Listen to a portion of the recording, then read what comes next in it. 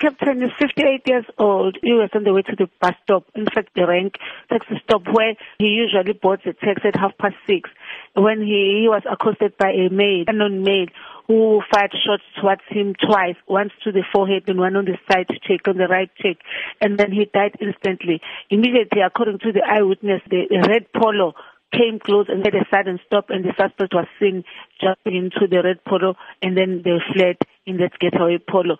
We are going to work tirelessly to find and to verify what the motive was. The case of murder is investigated by Phoenix detectives, and we hope we are going to get an information that will lead to the arrest.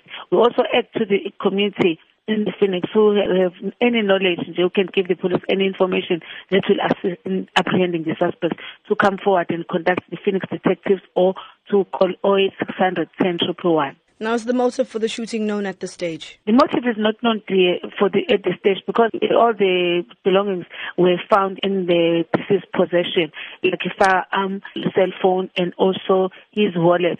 All what he had when he left home was still in his possession. Now, is the identity of the police officer known? Yes, it's Captain Simelane, stationed at Point Communications. Has the police been in communication with the family? Yes, we've been with the family. I was coming from the scene and from the families. They are very traumatized. You can see even in the face that they couldn't even talk, but they were trying to cooperate with the police and also with the people that were around there.